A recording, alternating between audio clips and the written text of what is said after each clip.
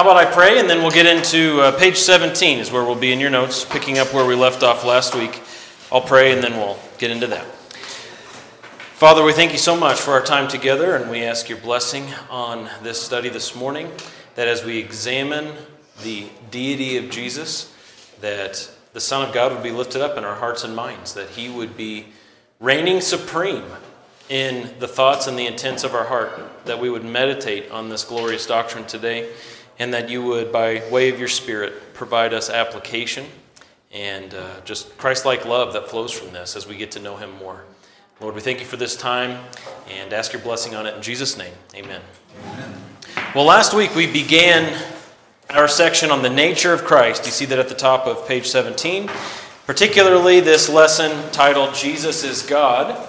And we talked about his role pre-incarnation. What does pre-incarnation mean? What does that refer to?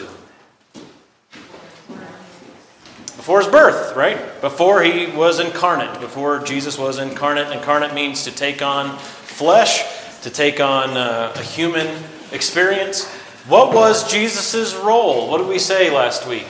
What were two of his roles before he took on flesh and was born of Mary? Creator, very good. And? He was part of the Trinity. And messenger, yes. Let's see, there we go. He was creator and messenger. So he was, of course, from all eternity, he has been a member of the Godhead, the Son of God, equal in his eternal power and nature with Father and Spirit. And that's displayed through his creative acts. Because who creates besides God? Nobody, right? Now there is a sense in which we as creatures made in God's image, we reflect the image of God as we create things. Some of you like to make things. Joe likes to make quilts and pillows and other things. And that is a creative act, and that reflects who we are as God's creatures in creating things. And we're able to do that in a way that's deeper and more complex than a chimpanzee. Right, Joe? Okay. and we're able to be creative and to employ ingenuity in what we do, okay? And so there's a reflection that we have as image bearers of God, reflecting the Creator. But when it talks about Jesus being Creator, it's saying that Jesus created what? All things. Very good. That's the biblical answer. He created all things. And there's only one who created all things, God alone. And we see in Scripture, Father, Son, and Spirit are Creator. Does anybody need page 17, by the way? Yes. Okay. I've got some extras. I forgot about that. I have 3 extras. So I'm down to 2. Anybody else? 17 and 18? Going once, going twice. Hey, the Russells. There you go. Good. Okay. I'll put that there. Messenger. What did we talk about with Jesus as messenger? What was that all about? Look at your notes. Hopefully you took some. The Son of God, pre-incarnate, functioned as what kind of messenger? How would you describe that? Wasn't he the angel of the Lord? Yes. Talked to Abraham and Isaac. Yep. Wrestled with it. I don't know if that's specifically what you're asking for. Yep, that's it. That's what we dwelt on. He had a function as angel of the Lord. We looked at these 3 passages. What was going on in Exodus 3? Moses at the burning bush. And it says in that text that the angel of the Lord was speaking to him out of the burning bush. Yes, God was speaking to him out of the burning bush. Wow. The angel of the Lord is God. Okay. In Judges 13, I don't know if we ever actually read the verse when we looked at that last week of whose father and mother that was. But do you know whose father and mother it was in Judges 13? Manoah was the father of Samson. You guys remember Samson with the long hair and the strength, all that stuff? He's got and poetry. Lions and bees and honey and carcasses and all kinds of fun stuff. Fox's tails tied together, a donkey's jawbone. I mean, Samson just had a lot going on. Okay? Well, before he was born, the angel of the Lord visited his mom and dad.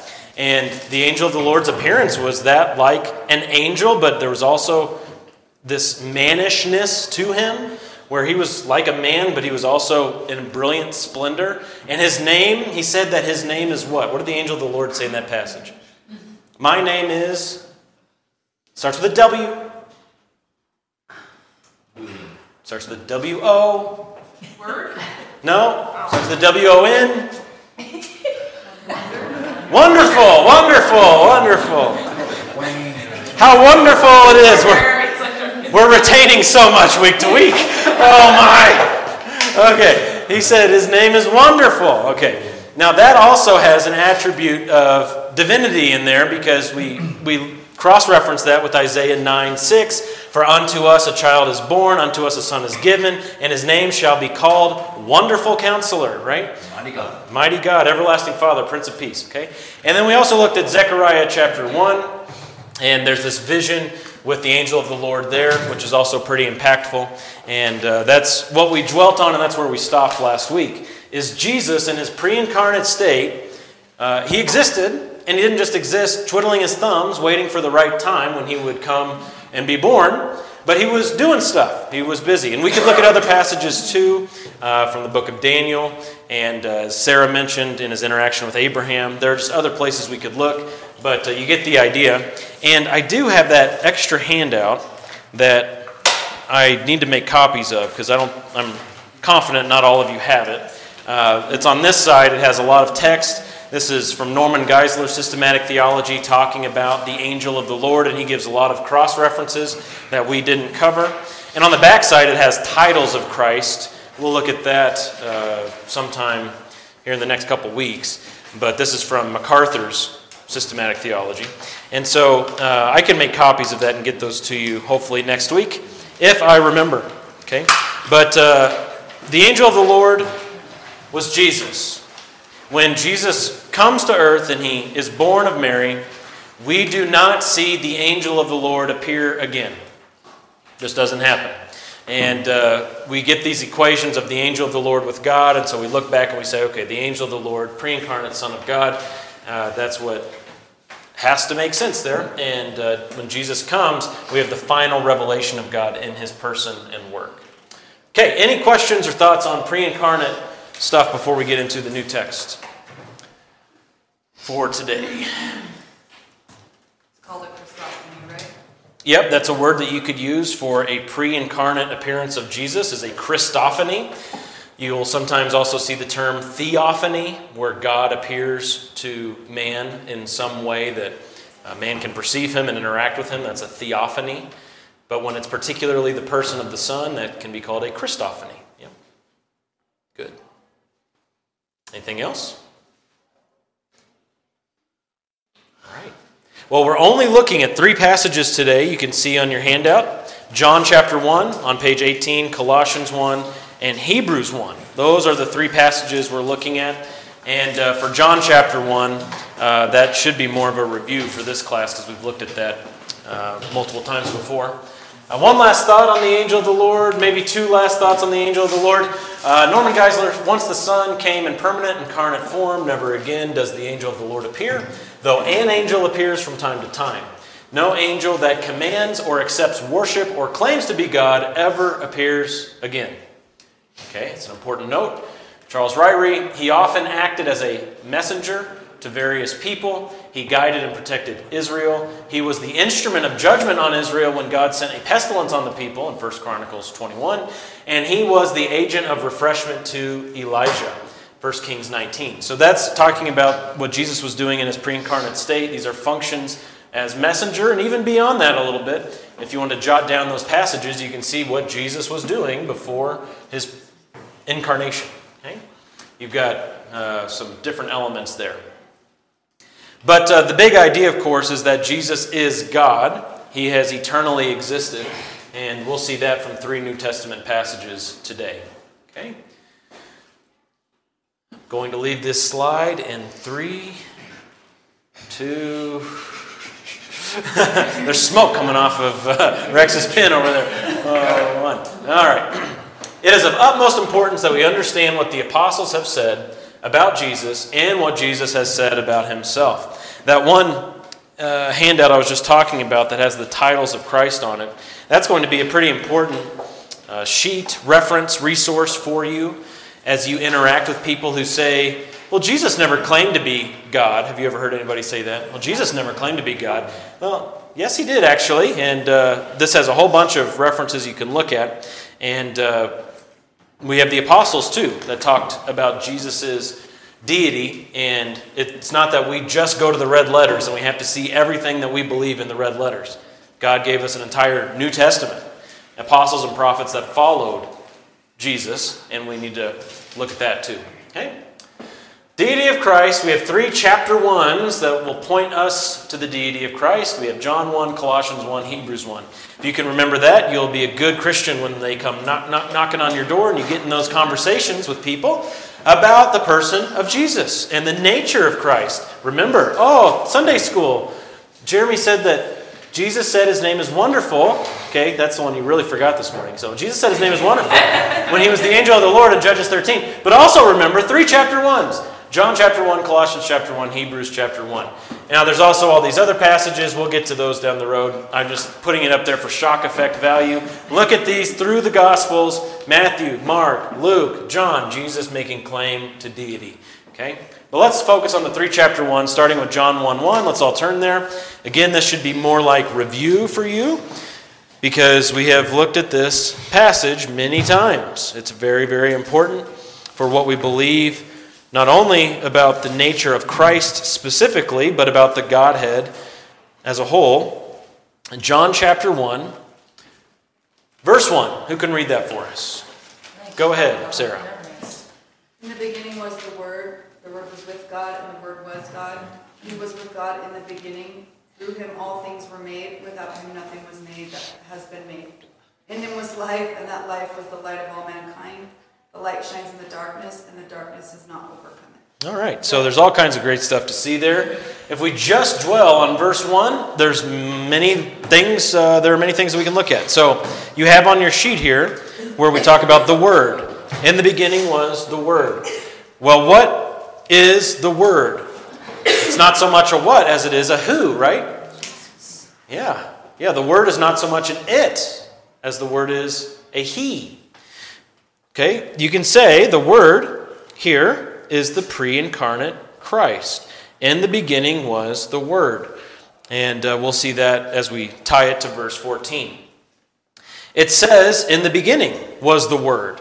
And in verse 2, it kind of restates this. He, not it, he was in the beginning with God. Well, when we talk about in the beginning, what are we speaking of? We're talking about before creation, of course, because he goes on to say in verse 3, all things came into being through him, so therefore he must precede creation. But what we have in Genesis 1:1, what we have in the New Testament, where we see this phrase, in the beginning. By the way, you think John knew about Genesis 1:1 and started his gospel on purpose this way? I'd say so. Is we're going before creation, but we're also, that's just a general term for eternity past. Before any created thing existed. Now, we can't wrap our minds around that because we are utterly time-bound. We are absolutely bound by time. Everything we do runs on a clock, right? Everything we do can be timed. You have a starting point, you have an ending point. We're all going to have a tombstone one of these days, apart from the rapture happening before you die, and it's going to say starting point, ending point. Well, John here, like Moses in Genesis 1:1, is saying in the beginning, going before all created things, which puts us into eternity past that only God has known and enjoyed. Before time even existed, in the beginning. Okay? Eternality is what's noted here. And it says in verse 1 that the Word was with God and the Word was God. So like we talked about in our lessons on the Trinity, what do you have with that? Well, you've got plurality. The Word was with God. But then you also have singularity. The Word was God. How can the Word be both with God and God? Well, you have to have some sort of doctrine that allows for this, that flows out from the Word. So if all you had was the Word was with God, well, you've got God here and the Word. And that's it. And perhaps you would read into that, you've got God, who is one being, one person. Then you've got the Word, same thing. One being, one person. If that's all you had was the Word was with God, stop. Well, that's definitely a possible conclusion. You could go there. But what you have is not just the Word was with God, you have that the Word was God. So instead of God and the Word, you also have God equals the Word. The Word equals God. There's an equivalence happening here, where the Word is God. And so, you have to adjust this. You have to adjust these conclusions and say, okay, well, I can't conclude you've got two separate beings who are each one person. But apparently, God is more complicated than that. And so, there's only one God. That's a given in Scripture. So you have one God, that's stated many times, and you have a plurality of persons. And of course, what we find in Scripture is it's not just Father and Son, but then you have the Spirit, who's called God. You have one God and three persons. And that is what flows from John 1:1. That we have the Word being with God, and the Word is God. And so that gets us to this doctrine of the Trinity, because you can't be honest with the text and explain it in another way. You just can't. Okay? There's but one God, and the Word is God. But the Word was with God. So there's a distinction in persons, yet there's only one God. Okay? I should stop there for a moment. See if you have any follow-ups. Again, this should be more like review for us, but thoughts or questions? Listen to a really cool thing where it talks about, God's all-knowing, He's all-powerful, He's above us in all ways. So it stands to reason that He would be one person, three beings, like higher than us in all ways. Yeah, otherwise He would be just like us. And He says that is a mistake. In the Psalms, He tells Israel, I have this against you. You thought I was just like you. Hey, well, if you start going down that road in your mind, okay, well, God's a dude. Red light, blinking, red light. You get the railroad things coming down. Don't go. No. Okay. Have you ever been called that? A dude? Oh, all the time. I was called that the first time this year by my great-grandson. And what did that do inside for you, Stan? Was that? I just laughed. Where in the world did that come That's not a very reverential term as you use for a grandfather, yeah. from? But I didn't say anything. Yeah, usually it's just by peers I'm called that, so, yeah. But that's okay. I like to say that me, myself, and I have no problem with that. All right, let's go down to verse 14. John chapter 1, so same chapter, verse 14. Someone want to read that for us? Who's got it? John 1:14. I got it. Okay. And the Word became flesh and dwelt among us, and we have seen His glory as of the only Son from the Father, full of grace and truth. All right, so let's look at some of these phrases. The Word became flesh. Became flesh. We have deity taking on humanity and maintaining both natures. Never in John or in the rest of Scripture do you get this idea that by Jesus, the Son of God, becoming incarnate, taking on a creaturely existence, that He gave up His divinity. We don't see the Trinity being broken by Jesus taking on the form of a servant and taking on true humanity. And this was true humanity, by the way.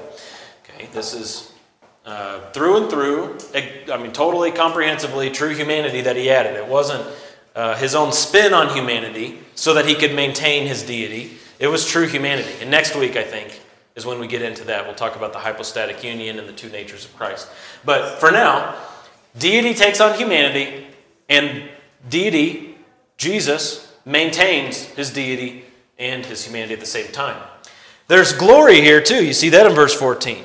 We saw His glory, and it's qualified here, not just a general glory, but it's glory as of the only begotten from the Father.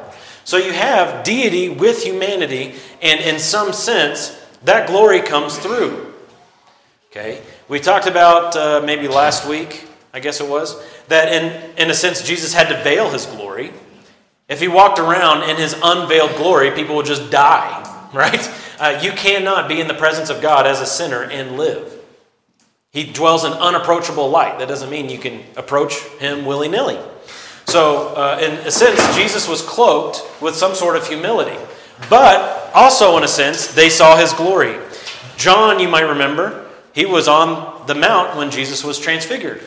So he got a special peek into the glory of Jesus. And it says, of the only Son. It was the glory as of the only begotten from the Father. This is a title related to deity. It comes from the Greek word monogenes. And this word, as you might pick up on, monogenes, has a prefix on it. Mono. What does mono mean? One. This word, which is used, I think, 9-10 times in the New Testament, always has the sense of exclusivity with it. One, only. You could say only in there too. There's this sense of only each time. That's why it's translated, at least in the New American Standard, I believe, every time the word comes up in the New Testament, as only begotten. There's a uniqueness. And so sometimes people want to focus on this aspect, the second part of the word, and say, well, this means generated or begotten, came into existence. Jesus is a creature, he's just the first creature, or he's just a higher creature than the rest of the creatures. I'd say focus on this part first before you get here. Because the prefix, mono, always has to do with uniqueness. Or, like I said, exclusivity. And that will guide what the word means, especially when you look at the context of how the apostles use this word. There's a reason why at the Council of Nicaea, and we don't go back to the Council of Nicaea as a church authority. Okay, the Council of Nicaea was when various Christians got together to articulate and summarize our doctrine. Okay, the most important aspects of our doctrine. Nicaea was not a time when God had the church come together so they could make something in addition to the Bible that was just as authoritative as the Bible. Not what we believe. However, those councils are really important. Nicaea is not the only one. And when we go back to Nicaea and we see how they articulated this, it's pretty good. In fact, it's really good. They made a point to say that when we talk about the Son of God, we say he's begotten, not made.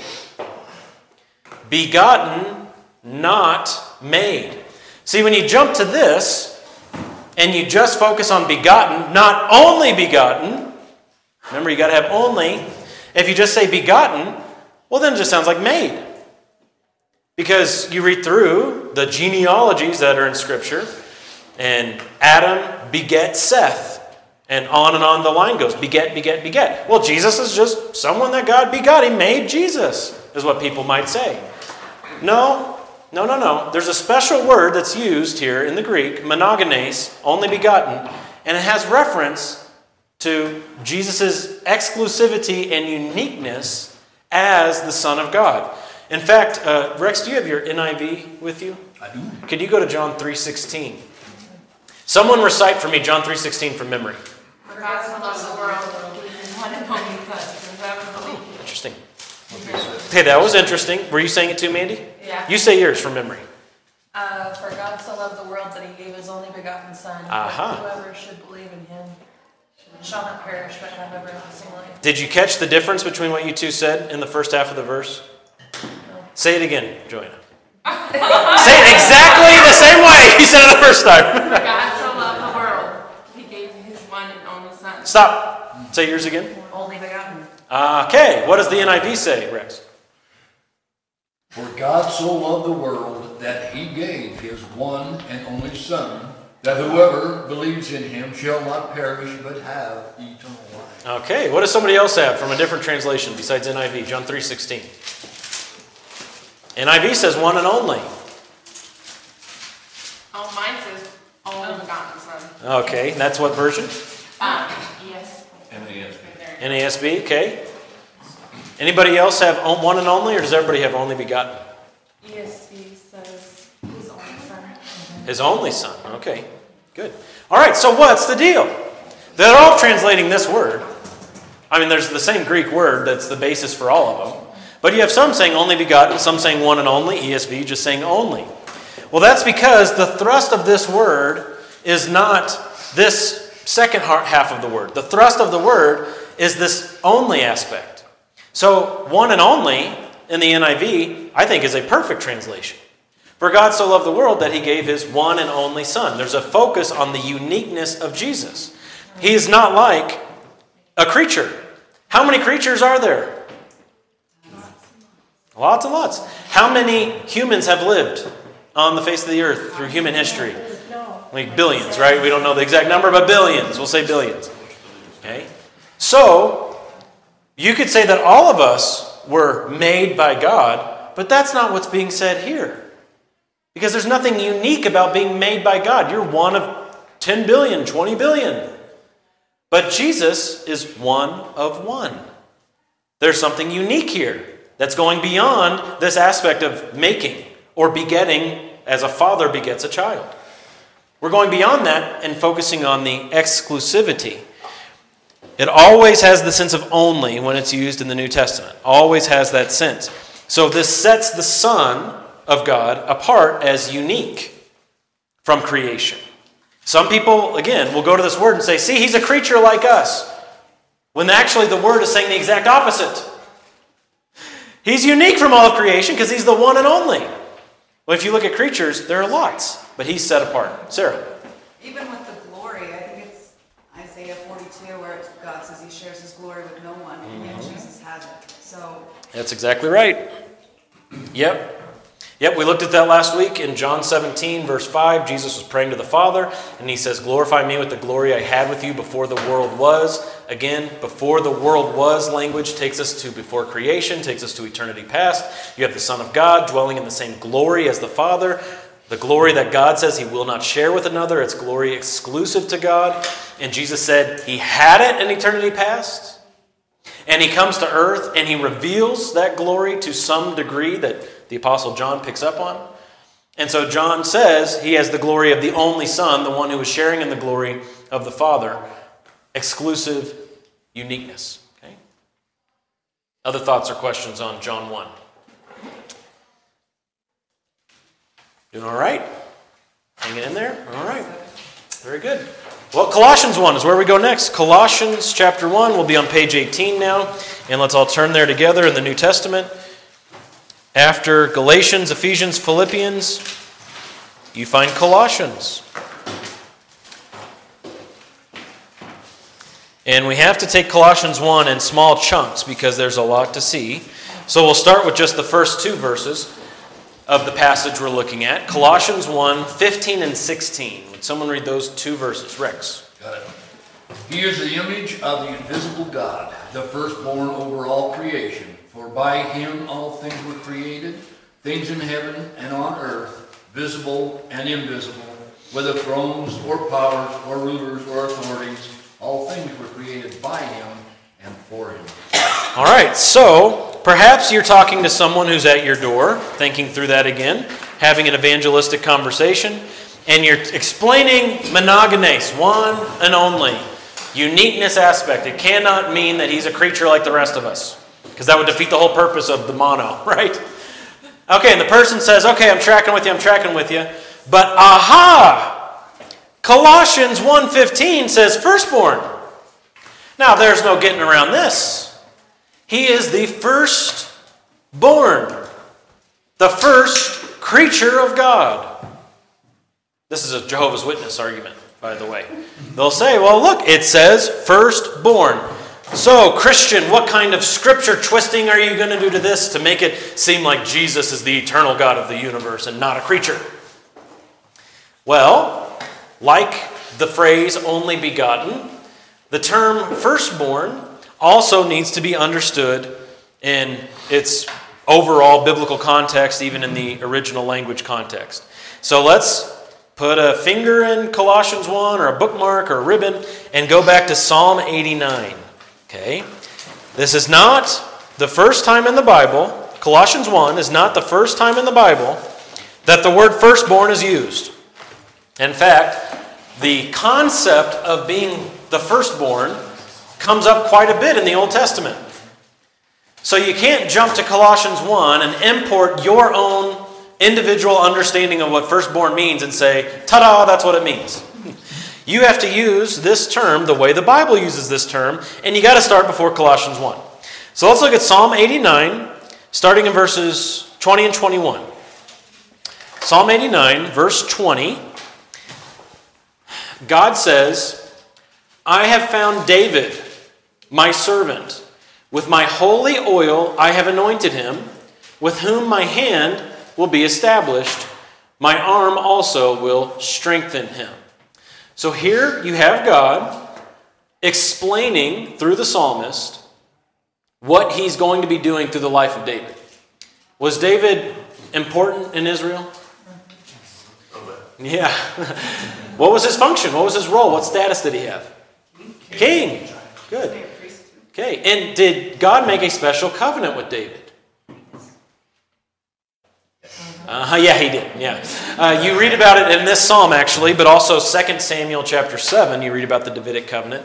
And on Wednesday nights, starting in probably 2.5 weeks, maybe 3.5 weeks, we're going to be examining the Davidic covenant for some time, okay?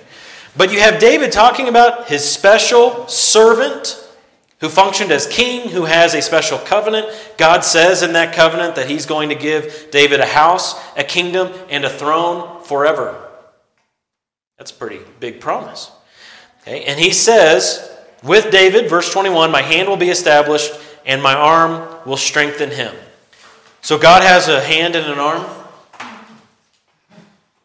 Exactly. Yeah. Off with the heretic's head. No. This is language that's used to describe what God is doing in his life, not literal language. It's figurative language. Okay, drop down to verse 26. He will cry to me, you are my Father, my God, and the rock of my salvation. Here we go, verse 27. I also shall make him my firstborn, the highest of the kings of the earth. So here you have the term firstborn being used. And I find interesting here as an initial observation, considering, okay, what could firstborn mean if not literally firstborn? Well, we know in verse 27 this doesn't mean literally firstborn, because God is making him his firstborn. David's already been born. David's already existed. In fact, in David's own family, he wasn't even the firstborn. He was the last. He's the last one. But God here is saying, I'm going to make him my firstborn. So what's the range of possibility here? Well, the range of possibility is pretty narrow. You can't say, well, God's going to time travel and go make David the firstborn in his family. No, that's not it. God's not going to go back and make David the first creature out of all of creation, and that will make David his firstborn. No, that's not it either. So what do you think? Let's hear what you have to say. What could this possibly mean that God is going to make David his firstborn? It's positional. Okay, very good. Can you elaborate a little bit more? So like within a family unit, when the firstborn son was born, then he inherited that position within the family.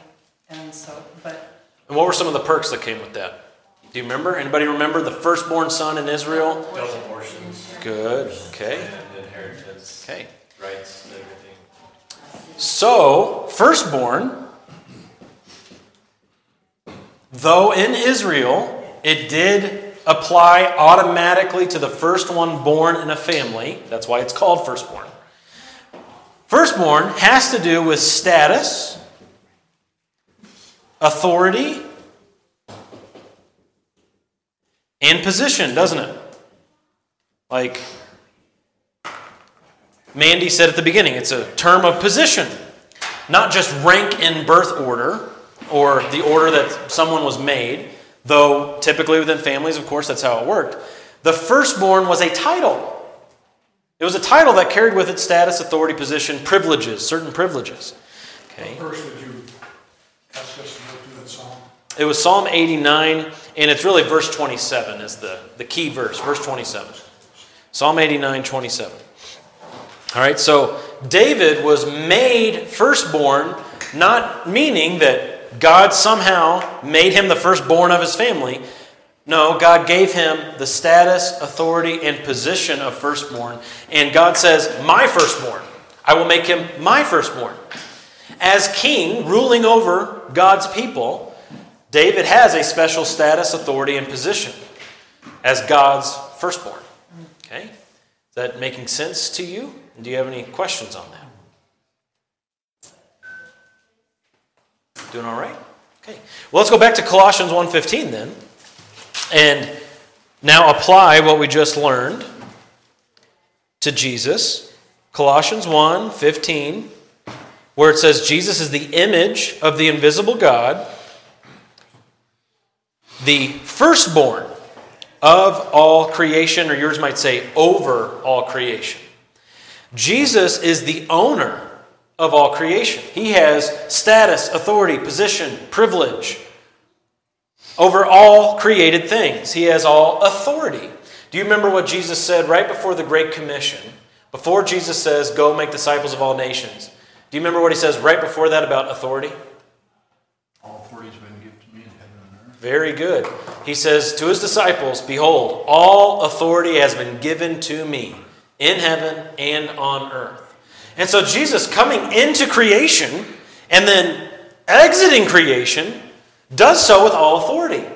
He's the firstborn, or the authoritative one, the owner of all of creation. He is Lord. So when firstborn is being used here, it's not reducing his status from one and only begotten down to meaning he's a creature. That is not what Paul is doing. That's not what the apostle has in mind. The apostle is in conjunction with John maintaining the status, authority, position of Jesus. Okay? And we use the greater context of the Bible when we come across terms we don't understand, because it's rare that you'll see a term for God used, and that's the only place.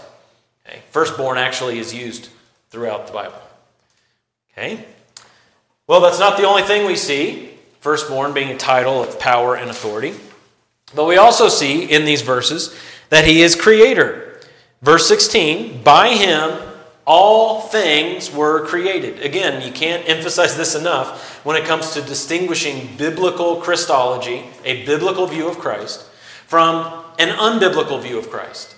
Jesus is the one creator.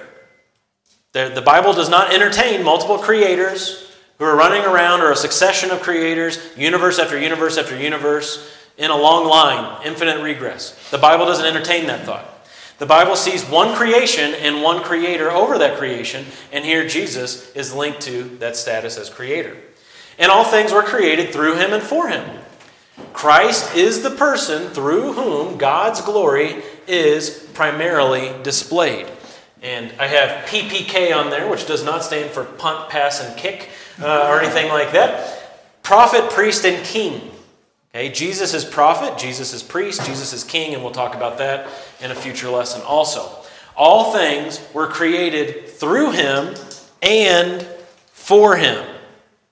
Now, if you were a creature who was somehow enabled by God to create all other things, which is what some people believe about Jesus. He was the first creature, and then God says, okay, go make stuff. And then he went and made everything else.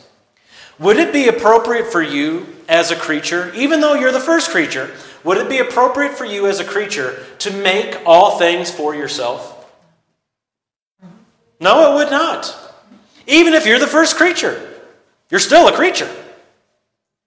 And you don't deserve any glory. Only the Creator deserves glory.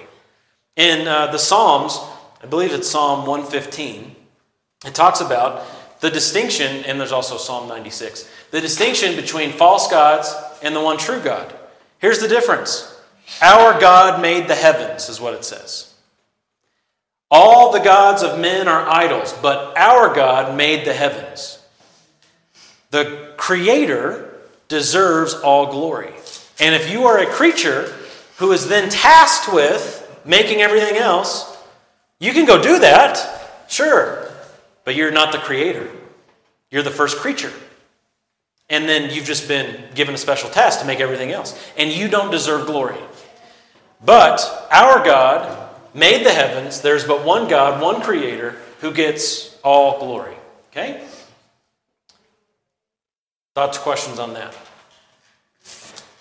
Still good? All right. 17 and 18. Someone want to read those two for us. Colossians 1, 17 and 18. And he is before all things, and in him all things hold together, and he is the head of the body, the church. Okay. Sorry, there's more. All Who right. is the beginning, the firstborn from the dead, so that he himself will come to have first place in everything. Very good.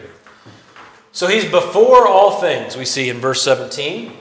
Before all of creation. Again, this is similar to the phrase, in the beginning. It takes us back to eternity past. If you wanted to say that Jesus Christ existed eternally as the Son of God before he took on flesh, you can't get more explicit than saying he's before all things. It's a very comprehensive statement. All things, he's before. Okay? He's eternal. And in him all things hold together. This is having to do with sustaining all things. If Jesus would cease to exist, which is impossible, but if he did, all things fall apart. All things consist in him. He holds all things together. He's the great manager of the entire universe. Okay? That is a function of deity. He is God who sustains all things. He's the one who keeps the water cycle going. Isn't that an amazing thing?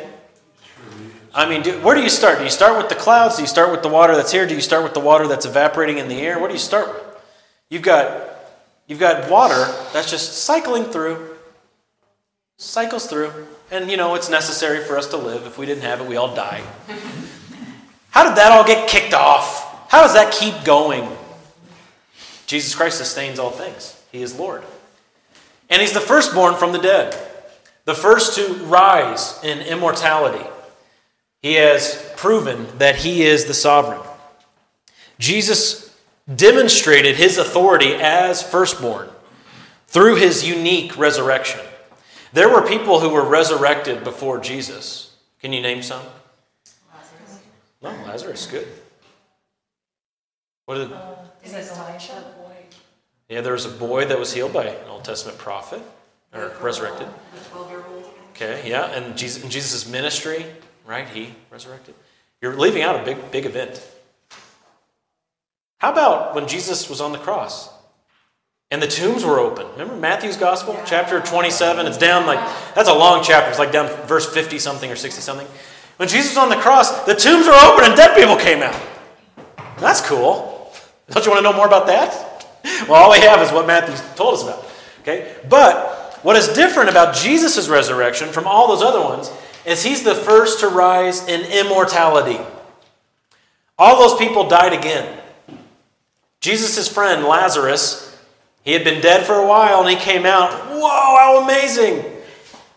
And the next week he got hit by a bus. No, I don't know what happened. But he had to die again. He had to face death a second time, just like everyone else who had risen. But Jesus rises in immortality, and what is he doing in that resurrection? Well, the Bible tells us, I think this is Romans 1, where it says, he was declared to be the Son of God by the resurrection from the dead. He demonstrated his authority as the one true God, as the Lord of all creation, by his immortal resurrection. He is not just Lord of all creation, he's the Lord specifically of the dead.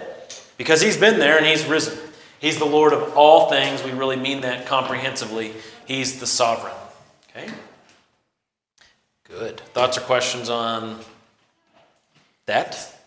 So, Mandy. to clarify, so at that time, the people who had died previously who were believers, they had a bodily resurrection, and then everybody from now on, or since Jesus' resurrection, then when he returns, will receive our bodily resurrection. So those, Right? those who had been resurrected before, those who we were listing off, it was a true bodily resurrection. They didn't come out as ghosts or anything like that.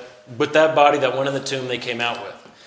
However, they died again, and that body has been in the grave ever since, decaying. Now, their spirit still exists. Their immaterial aspect still exists, but their body is still in the grave. When Jesus returns, first for his church, and the dead in Christ rise first, and the rest of us who are alive and remain will be caught up, that is now where the bodies start to become glorified. It starts with the church, where the body that's resurrected is now in a glorified state out of the tomb, never to die again. That body's not decaying. We don't exist forever with Jesus as ghosts. We have a real physical existence with Jesus. And then there's another resurrection. The book of Revelation talks about multiple resurrections. You think of, there's Daniel 12:2, where it says there will be a great resurrection. Those will come from the grave, some to everlasting life and others to everlasting contempt. Okay, those who will be risen to everlasting contempt have not risen yet when Jesus comes for his church. They're still in the grave. You think of Jesus in John chapter 5, where he says that there will be a great judgment of the living and the dead, but there will be a resurrection. Some will be resurrected to judgment and others won't.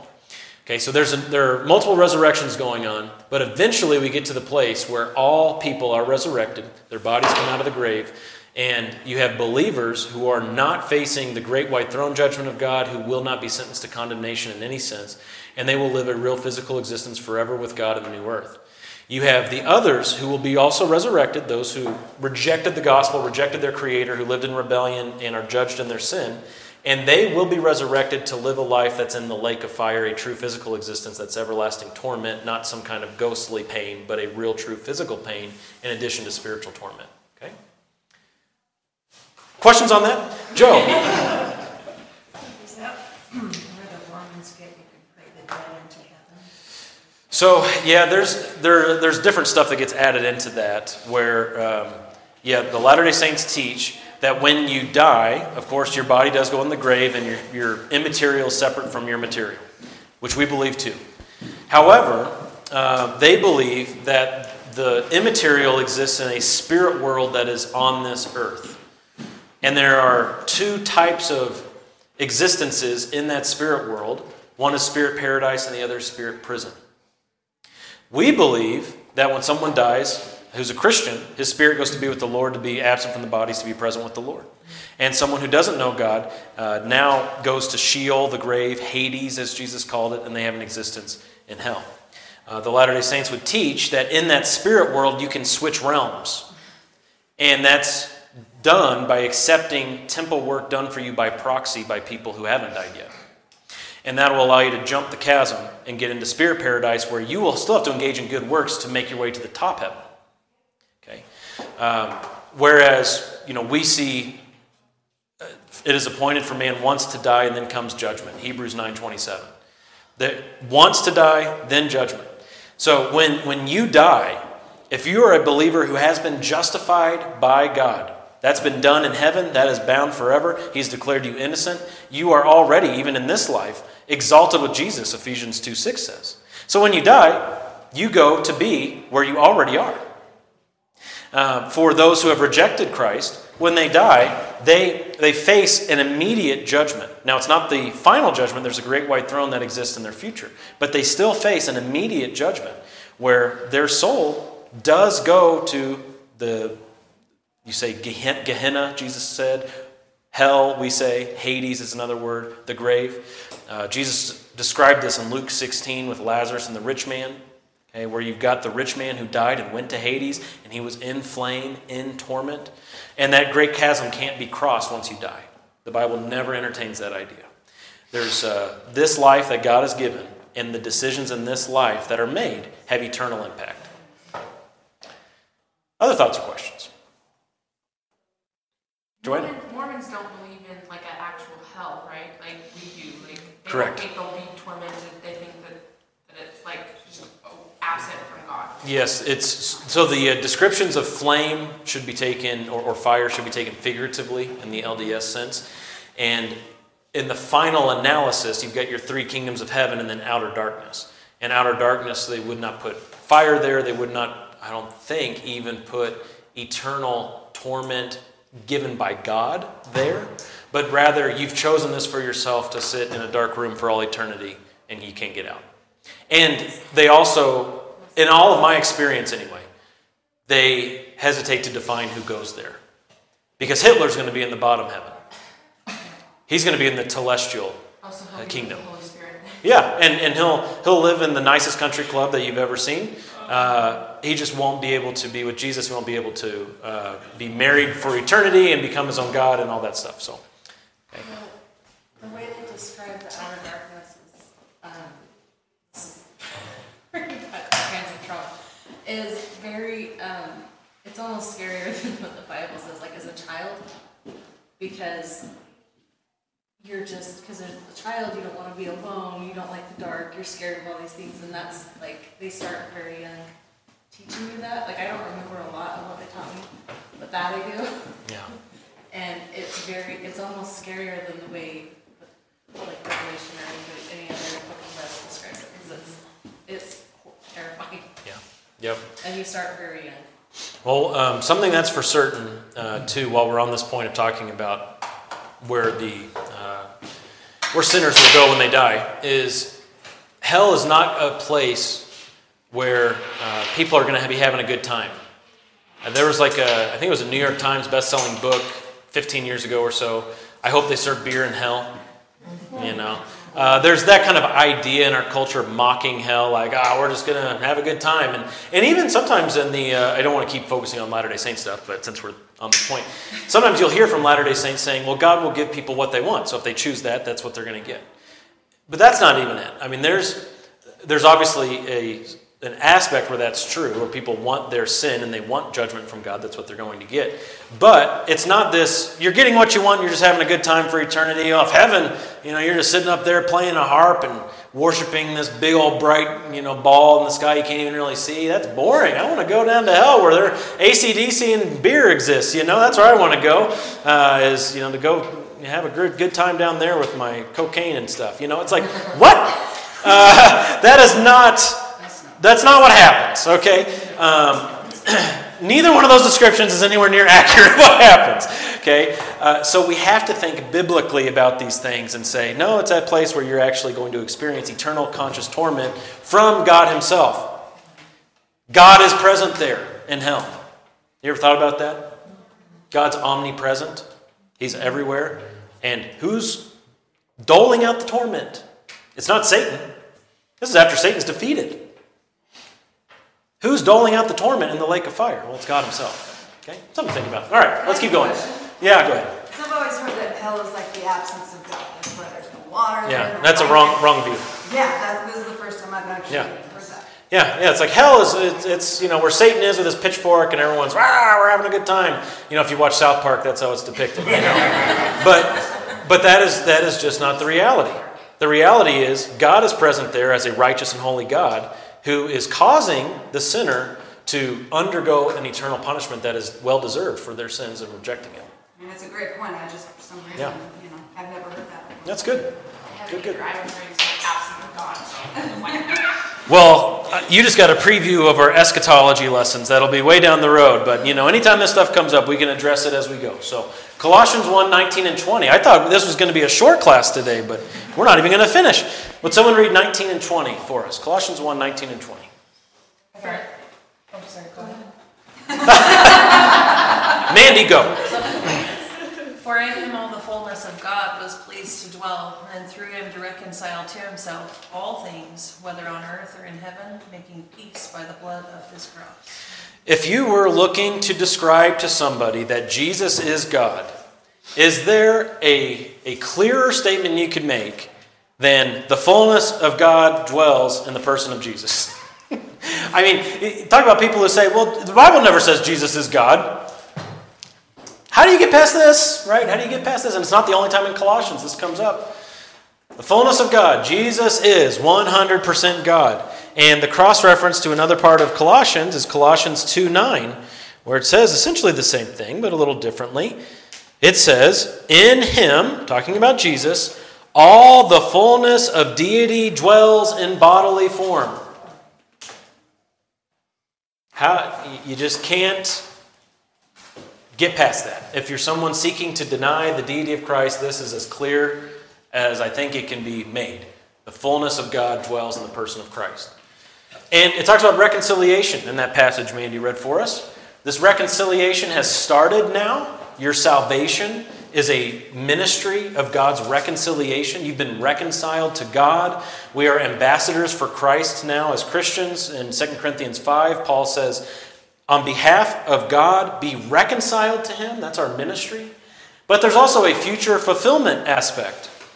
Perhaps you remember in Romans chapter 8. In Romans 8, it says that all creation groans. Just being affected by sin. Like all of creation is affected. You got dead trees in your yard, right? You find an animal carcass on the side of the road. There's disease that exists around the globe. All of creation groans together. Well, there's coming a day that by the blood of the cross of Christ, all of creation will be reconciled. That's one of the purposes for the atonement of Christ, is to reconcile all things to God. And it's started now in the lives of His people, but there's a future aspect to that. And it is by the blood of His cross.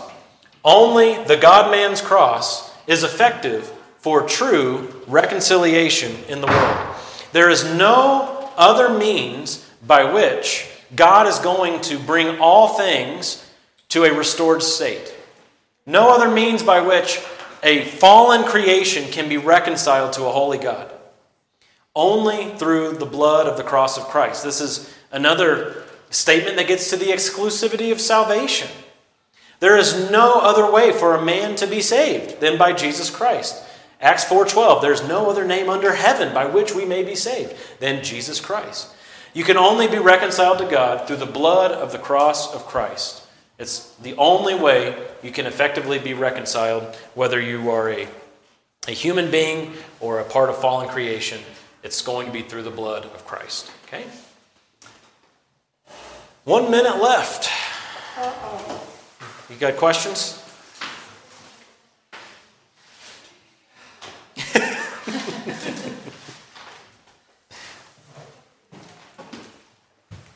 Anybody? Thoughts or questions? Okay. The subject of the firstborn is just, it's fun to continue diving into that. It makes me always think of the Jacob and Esau story. Yes, very good. And just the positional authority that is given to that. And fight over it. Even the father who gave the blessing to the wrong one wasn't even willing to take it back. To make sure that the proper one got it. But it's about having the authority over the family and being able to make those decisions as father passes away and being in charge. And it's pretty typical in the Old Testament to see it that way. In the New Testament, it gets construed to the rest of the world wants to say first. Yes. In English, because English is the language we use. That's right. It's the language of heaven. Let me dwell on that, end by dwelling on that. Dean was just mentioning Jacob and Esau. So let me ask you 2 questions. Who was the firstborn, Jacob or Esau? Esau. Firstborn, like bodily firstborn. Oh, okay. Jacob's so close. Yeah. Okay, so who is the firstborn in that relationship? Jacob. Jacob. Yeah, you guys remember that? He stole the birthright? Okay. Now why did that happen? That's how I'll ask that. Why did that happen? Well, God preordained it, didn't He? Oh, whoa, okay. So we read Genesis, and of course, Jacob was being conniving and sinful and deceptive. It was through his own greed and deception. But then we read Romans chapter 9, and it says, before the two were ever born, God chose Jacob. Of Jacob and he had Esau. Okay, you can dwell on that and think about it as you go to sleep. Okay. Well, let me pray, and then we'll move on to the next thing. God, thank you so much for this study. Thank you that you are so much bigger than we are, and that you've given us so much information through your word that we can study and grow closer to you. Help us to continue doing that today as we move into the next aspect of our worship. In Jesus' name we pray. Amen.